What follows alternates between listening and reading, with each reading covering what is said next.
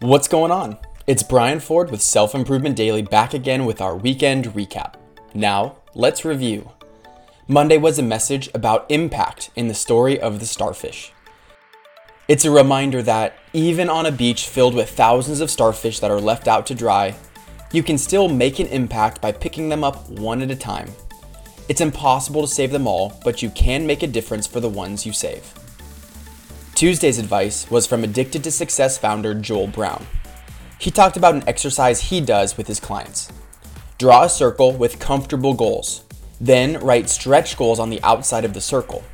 As you start working toward and achieving those stretch goals, your circle expands and you can accomplish more. Wednesday, we had a sneak peek of tomorrow's self-improvement sit-down with affirmation addict Payal Agrawal. She told us about the 3 pillars to a good affirmation practice.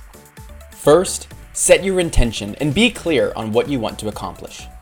Then, craft an intention in the present tense that satisfies the intention. And last, be sure to recite that affirmation on at least a daily basis, but at a frequency that's comfortable to you. Thursday Positivity was focused around the quote, "If it makes you happy, go for it." But remember, the important word in this is you. Make decisions around what is best for the life you authentically want to live. It will accelerate your progress in all areas of your life if you do so. And then on Friday, we heard from Amy Tarek about caffeine addiction.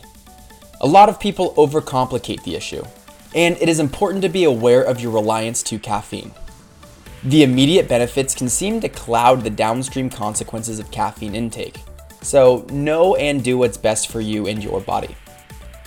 Thanks for listening, but you're not done with me yet this weekend. Self-Improvement Sit-Down number 7 coming at you tomorrow with Payal Agrawal. I'll see you then on Self-Improvement Daily.